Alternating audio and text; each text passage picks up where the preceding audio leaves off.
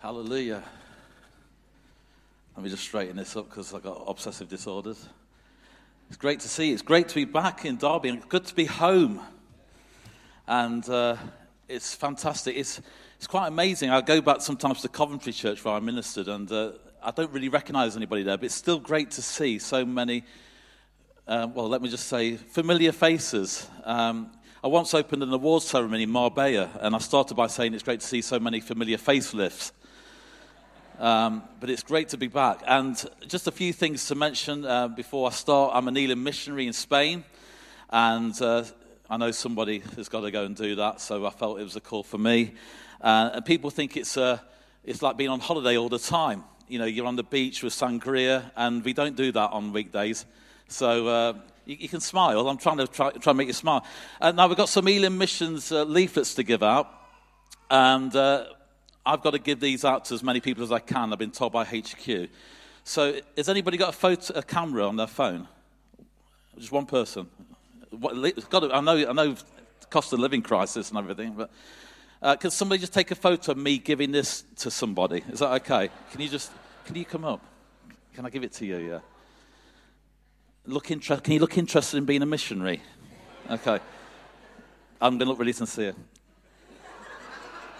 Okay, thank you very much.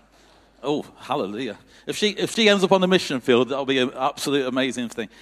So it's great to be here.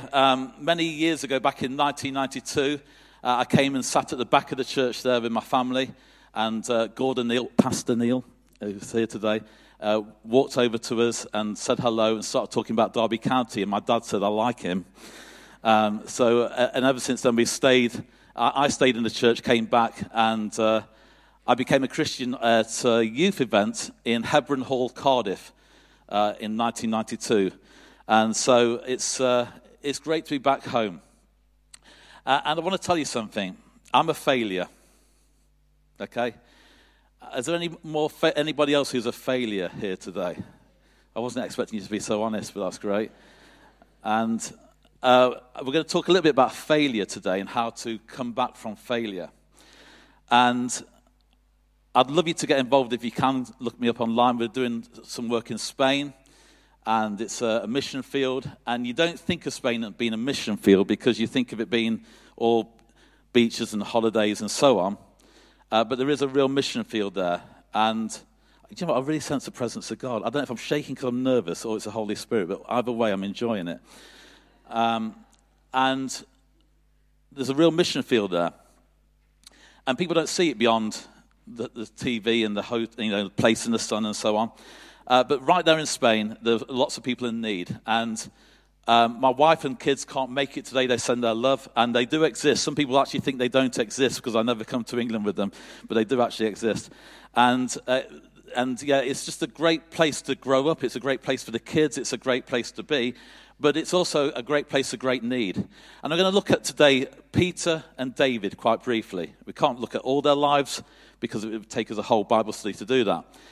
But right there in the midst of Peter's life and David's life, there's failure. And just a few years ago, a guy walked into our church. And it was a Sunday afternoon. We have our service at 4:30, and we meet in a Catholic church building, which is virtually unheard of in Spain. And by the way, is June Watts here? June. Yeah, there she is. June Watts. Can I tell me your age? 82 years of age, and she runs our Sunday school in Spain. And so she said to me, Dave, I won't be here at the beginning of May. I'm going to see some family. And I said, where are you going? She said, I'm going to Derby. I said, oh, right, interesting. What church are you going to? She said, I'm going to Derby City Church. So what day are you going to be there? And she told me the day. I said, yeah, I'm preaching that day. And so she can't get away from me. So there we are. So a guy walks into the church, and his name was Jason. And Jason just had come out of prison. And he'd been basically on a bender. That's what they call it, a bender. It's a lot of drinking and a lot of everything else. And he ended up on Torremolinos Beach, and the Guardia Civil had taken him in. And he came and sat with me, and he says, I'm from Manchester. And I could pick up his accent, and we were chatting away. And as I sat with him, I realized that I recognized him. And just literally 3 weeks beforehand, I'd watched on YouTube a TV documentary that was made by Channel 5. And on that documentary, it talks about this guy, Jason, who was a gangster. And he was well known in the UK. He had an Irish family, mafia background, big in Manchester, and basically had lots of horrible things done in his name, through him and for him. And he walked into the church with absolutely nothing. He said, I've lost my passport, my girlfriend's walked out on me, I've got nothing left, no phone. And as I sat and talked with him, I said, I recognise you, I've just seen you. You've just been on a documentary on Channel 5. You went back to his estate in Manchester in his BMW convertible, and he shared about how you can go from living a life of crime to becoming a lawyer. So what he did was, he was a criminal that went into prison in Spain, and he learned the law, and he became what was a fixer. And so he would learn how to get people off on technicalities. Now in Marbella, that's quite a big industry on the Costa del Crime. And so there he is, he's doing this, and he walks into my church, and he said, I've got nothing, Dave, my life's gone, I'm completely gone. And it turns out the only person that he knew the phone number to call for help was a lawyer friend in Marbella, who I happened to know because he came on my radio show. And so I just saw God orchestrating things and bringing him to us. And so he stayed for the meeting. He became a Christian during the meeting. And afterwards, he said, will you drop me back home? So I'm taking him back home, and we're paying for a locksmith to come and get him back into his apartment. And 2 hours, whilst I'm waiting for the locksmith to do the lock, I'm thinking to myself, I hope this is his apartment. Because I'm thinking, I could be in trouble here. And so, anyway, we get in, and it's great. It is his apartment.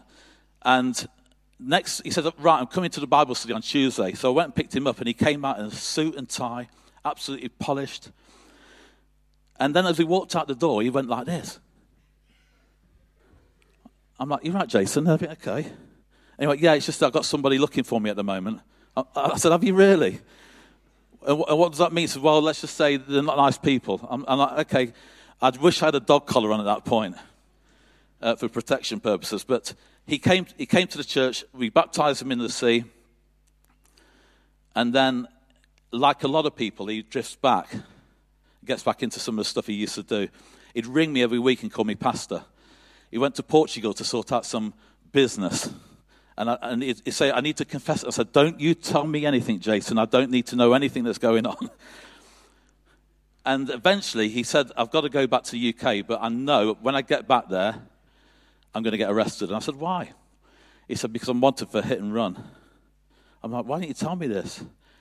Anyway, he goes back and I said, right, what you need to do is when you get back, let me know where you end up, and we'll see if we've got a chaplain in that area that can help you.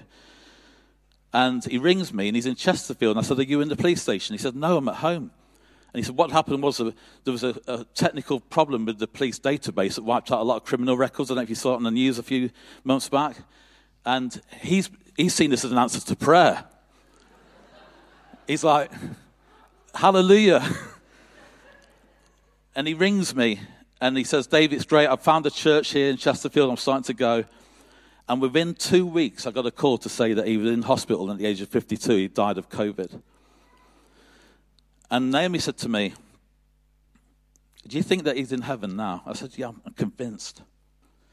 That guy walked in for a glass of water into our church building on a Sunday afternoon, and that was the impact. And the mission that we do in Spain is very much like that. Quite often the church will probably stay at a similar level size-wise, but we have people coming and going all the time. I'm going to need some water, I think. So is anybody else who feels like sometimes that you're failing? Well, there's plenty of us around. And today, as I think about Jason and other people, I think about myself, and I know that I have the propensity to fail. And one of God's heroes in Scriptures is a guy called Peter, and I love Peter. Peter was just so passionate about following God. And what I like about Peter is what you see is what you get. And during the pandemic, I really felt the Lord say to me, Dave, you're trying to be like everybody else. You're trying to be like every other Elim pastor. And I want you to be like you. I want you to be free. And since then, I felt such a freedom just to be me. I felt for a long time I was trying to be the super Christian or whatever it was that would get acceptance. You know what? The most important thing is that we're true to who we really are. God has created us in the way that we are. He wants us to be more like Jesus Christ. But some of us are so busy comparing ourselves to other people that we don't give ourselves a chance. And quite often we can do all the right things. We can put our hands up in worship. We can look the part on a Sunday. We can know all the words to the songs. We can come down the front, shake, rattle, and roll, get touched by the Holy Spirit. But folks, what does that really matter? If on a Tuesday morning you're not living it, if there's no fruit in your life, if you can't be true to who you really are, if you can't be yourself, then what does it all matter? I'm absolutely getting to the place where I'm fed up with religious spirits. I'm fed up with religiosity. Religion is not a bad word, it's in the Bible, but when I talk about this, I mean those that just seem to be judgmental and always seem to know better about how you should be living your life. I know I'm a failed, flawed person. You don't have to convince me. And as I look at the lives of people, kicking it around, getting ready for Derby later, is there any Derby County fans in? It's like, we'll be finished by 3, don't worry. Okay. So Peter, it's true, Peter in Luke 22 says, after surpassing a warning of Satan's attack, Jesus gave Peter a statement of fact. And he says this, I have prayed for you. What an amazing thing to hear when you hear Jesus says to Peter, I have prayed for you.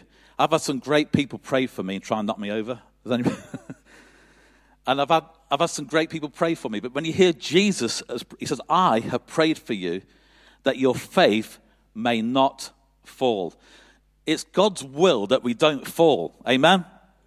So God wants us not to fall. He wants us to not be a failure. He wants us to be successful. And Jesus' prayer for us today would be, I pray that you do not fall. That's the goal. And that's what I'm aiming for. But we see that Peter does fall. And there's a final command. He says, and when once again you have turned again. Jesus knew that Peter would fail. And it's interesting to know, isn't it, that God loves you, God loves me, even though he knows that we're going to fail this week. Even that he knows that we've probably even failed today. When I first, before I became a Christian, I used to swear like a trooper. And I worked in the motor trade, and it was like it was just like everyday language. Now I only do it when I'm driving. But if you want to drive in Spain, you'll realize it has a very detrimental effect on your mental health. And and you realize I just want to be me. I don't, and I'm struggling sometimes to try and live up to that level. And Peter knows Peter fails. Jesus knows he's going to fail, and he says, "Actually, I love you anyway." And how did he prove that? Mark 16, verses 6 to 7 answers that question. And we saw it over Easter after the resurrection, while the women were standing at the tomb. An angel told them these amazing words. And I read this again this Easter, and it jumped off the page at me. And I don't know if that ever happens to you. You read something, you think you've read it many, many times, and yet it jumps off the page at you again. And it says this, do not be amazed. You are looking for Jesus the Nazarene, who has been crucified. Now at this point, Peter has denied Jesus 3 times. We know the story so well. Somebody who walked on water, who experienced that miracle, who saw the feeding of the 5,000, who saw many, many miracles, suddenly is doubting or at least trying to protect himself from those that are around him. And I don't know about you, but I can walk away from great moments in my life and then fail. And I've had the walking on water experience. Now, in Spain, that's a great thing to be able to do because of so many swimming pools. But I've never walked on water. Is there anybody else? If you have walked on water, you should be doing the sermon. I should imagine there's not many people that have done that. And yet Peter walks on water. It's an amazing, amazing miracle. He sees a feeding of the 5,000. He sees Jesus face to face. I'm watching The Chosen at the moment. I don't know if anybody's been seeing it on Netflix. And it just reminds me just how awesome Jesus is with people and his love for people. And Peter has experienced that face to face. We haven't. The Bible said, blessed are those who have not seen yet believe. And we see Peter denies Jesus 3 times. And the verse goes like this, do not be amazed. You are looking for Jesus the Nazarene, who has been crucified. He has risen. He is not here. Behold, here is the place where they laid him. Then the angel says this, amazing words, but go tell the disciples and Peter. I just love that. Go tell the disciples and Peter. And the psychologists say that if you're selling and you use somebody's name, you get to know their name, you use their name, it really becomes a rapport between you because you're using a person's name. People like to hear their name. And here we see, go tell all the disciples and Peter. It'd be like, go tell all the disciples and Rob. Go tell all the disciples and Dave. Go tell all the disciples and Gordon. And I love that because God is singling Peter out. He's recognizing that all the disciples are dismayed, they're all discouraged, but Peter will need to hear his name. So make sure you go and speak to Peter and tell Peter about this. Isn't that great? Don't forget Peter. He's the last one who thinks that he'll ever want to talk to him again. But tell Peter, what grace is that? Somewhere between the time Peter fell and the angelic announcement, there was a process during which Peter wallowed in remorse, wishing he could be, if possible, correct his error. But he couldn't. He couldn't correct it. And sometimes we're trying to correct everything in our own strength, and we just need to hear our name spoken again by God. And maybe today you've tried to live your life your own way, and you've done things your own way for many years, and you need to hear your name being mentioned again today, and Peter. Because you can't fix it in your own strength. You can't fix your life in your own strength. I've looked for things in so many ways. I'm not one of these people that has I was a drug addict, I was dealing with drugs, and then when I turned 14, I became a Christian, that sort of thing. But I've looked for it in so many different places, and I've really never found it anywhere else. And sometimes, can I be honest with you? I sometimes struggle with my faith. And it's okay.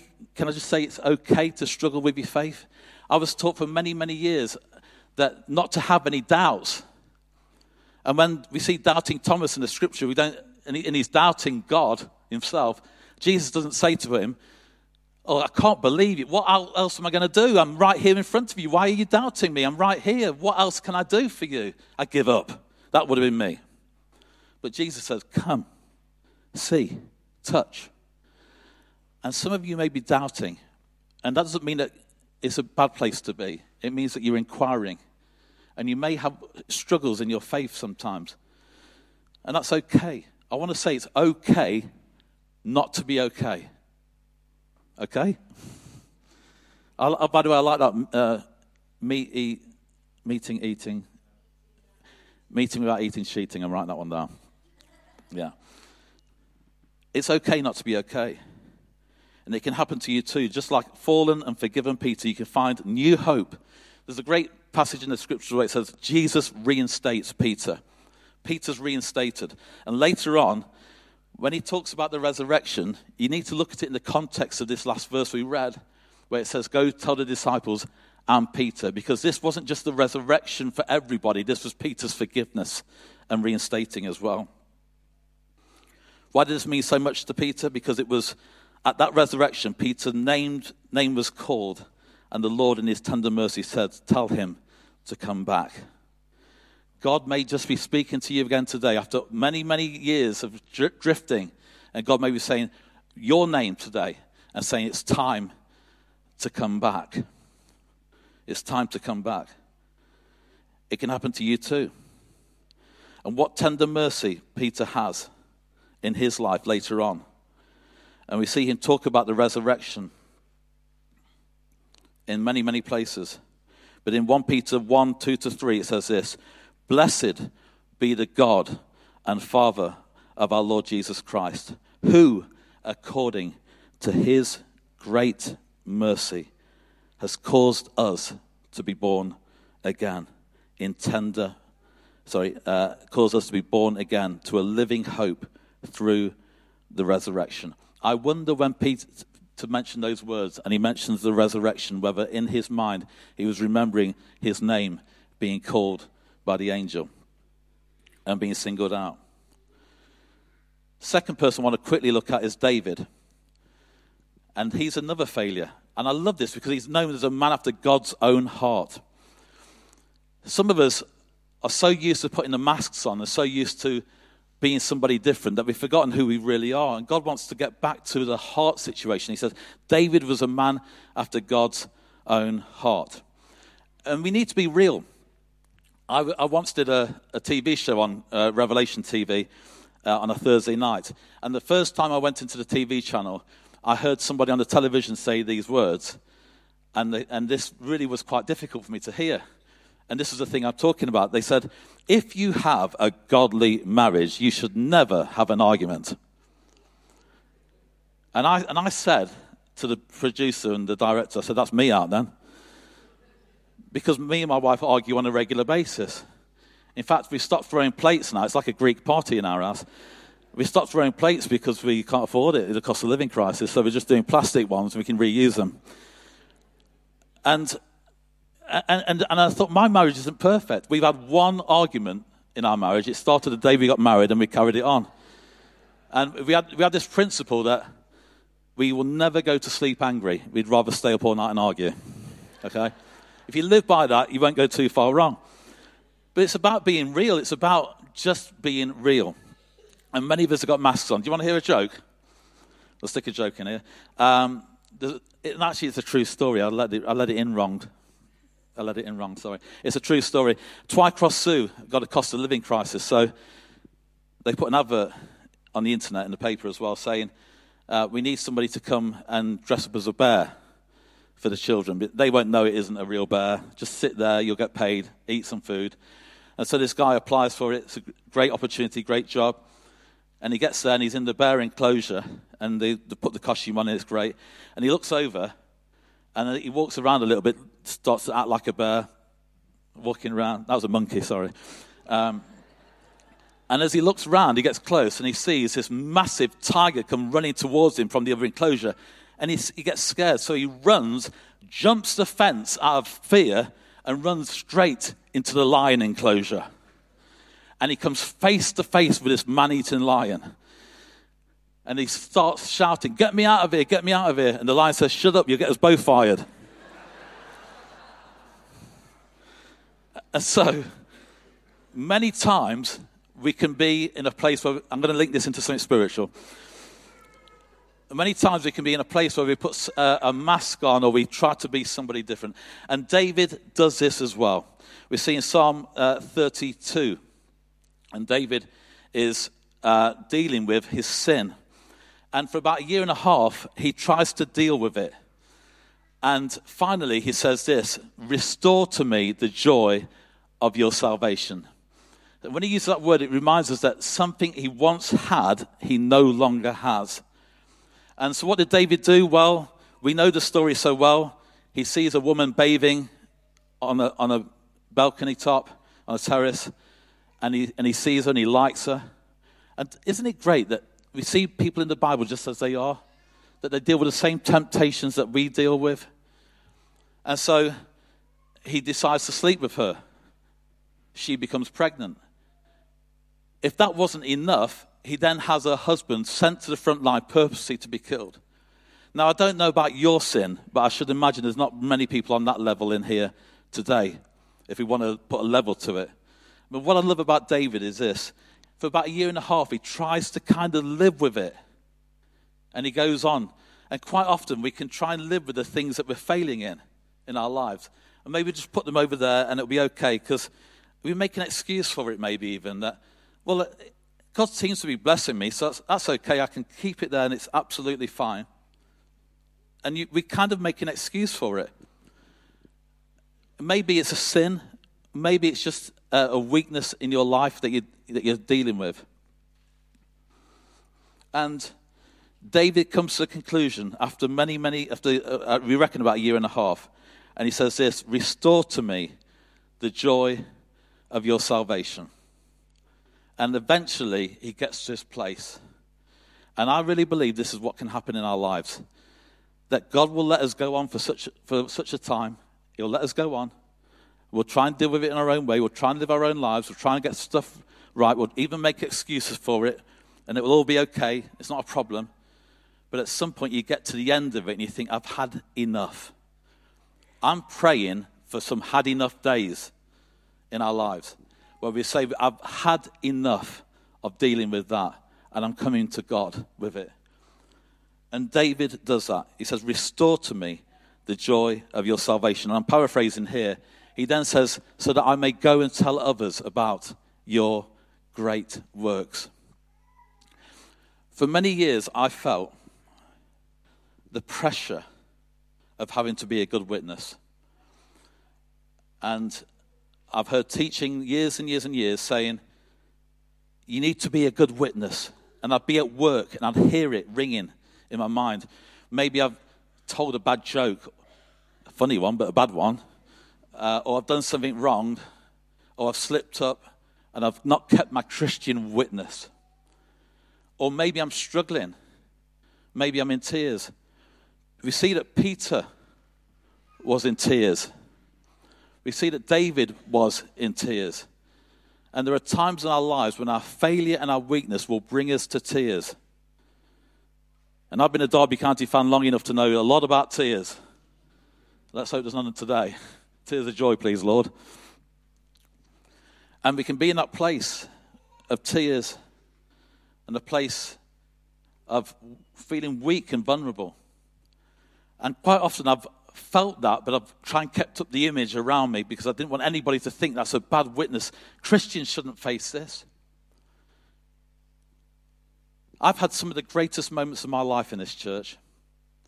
I've been told off in that office more times than I care to remember. Steve Kempton grabbed me a few times. And we've had some great moments, great times. I don't recognize the building. I used to count the pipes on the organ at the back. And I remember watching Ron Williams and the church mafia walking out from the left-hand side here with the suits and ties on. Things have changed so much, and yet the message is still the same, isn't it? That we are a fallen people needing a loving God. And for many years, I've tried to keep up the pretense of what a Christian should look like.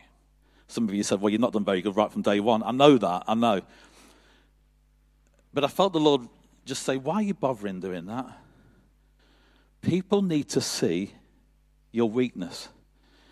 God doesn't try and hide our weakness. In fact, it says, I glorify myself in your weakness. Because the Bible says, for when you are weak, then you are strong. And quite often we get it the way around where we're trying to be strong, trying to be the best we possibly can in all our strength. And we just need to admit our weakness and come to him and be free. Whom the Son sets free is free indeed.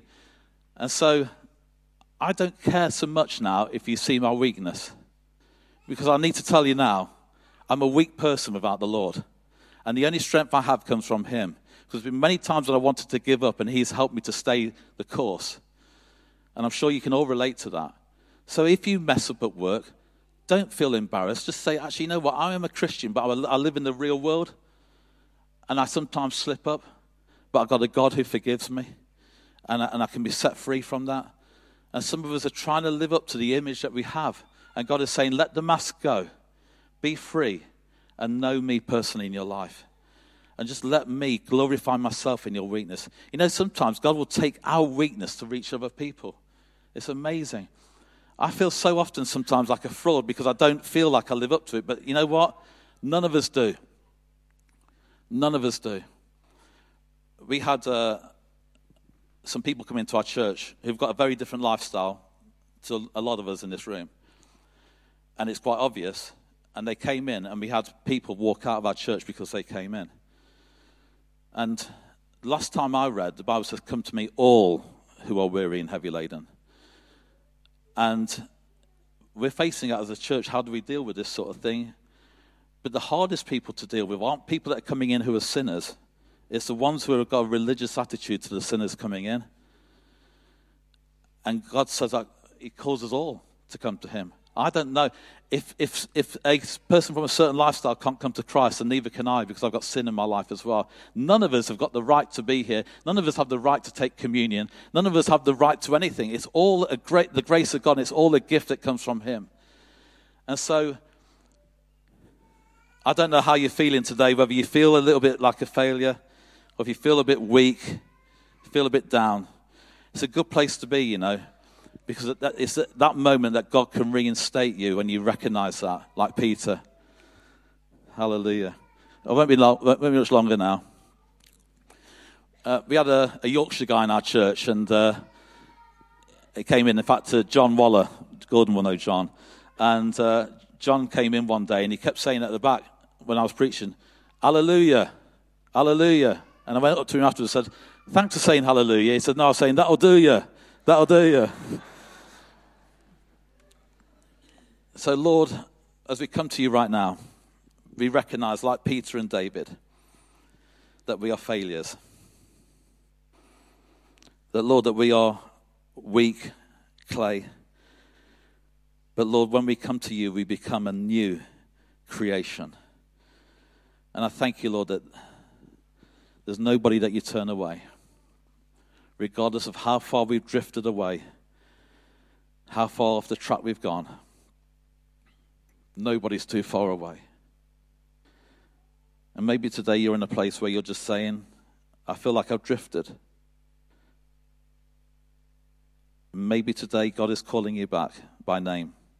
Betsy ten Boom's words, great missionary, said this: there is no pit so deep, but that he is not deeper still.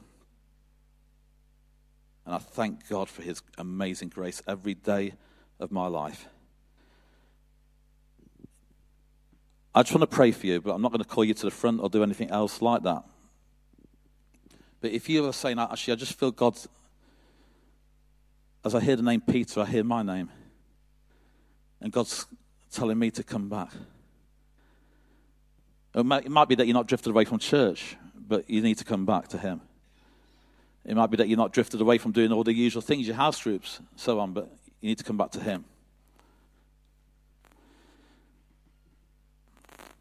And as I pray, I'm going to ask you, if that's you, would you stand with me, please? There's no judgment, no judgmentalism in this place. There's nobody being judgmental. There's not one of us in this room that hasn't drifted away or gone dry at some point in our walk with God. And if that's you, and you feel that God's calling your name, would you stand? And I'm going to pray for you.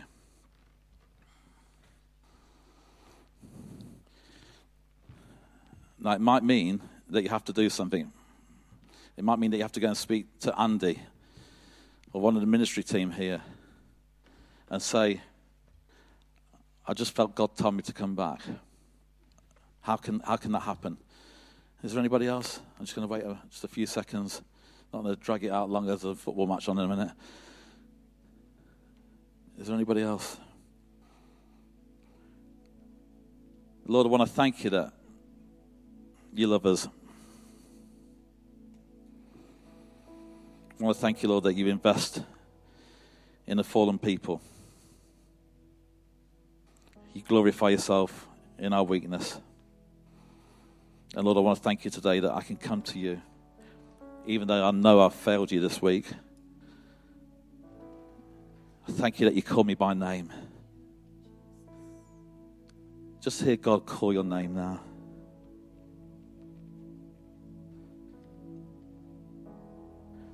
What an amazing privilege that he knows us by name. And Lord, I pray for these dear folk who have stood up and responded today. And for the others who haven't as well. Lord, that you'd help us to grow closer to you in our walk with you. Lord, that we would, as we read your word, we'd have the revelation of who you really want us to be and how we go about living this life you've called us to. So, Father, I pray your blessing over this Derby City Church, a church that holds many memories for me.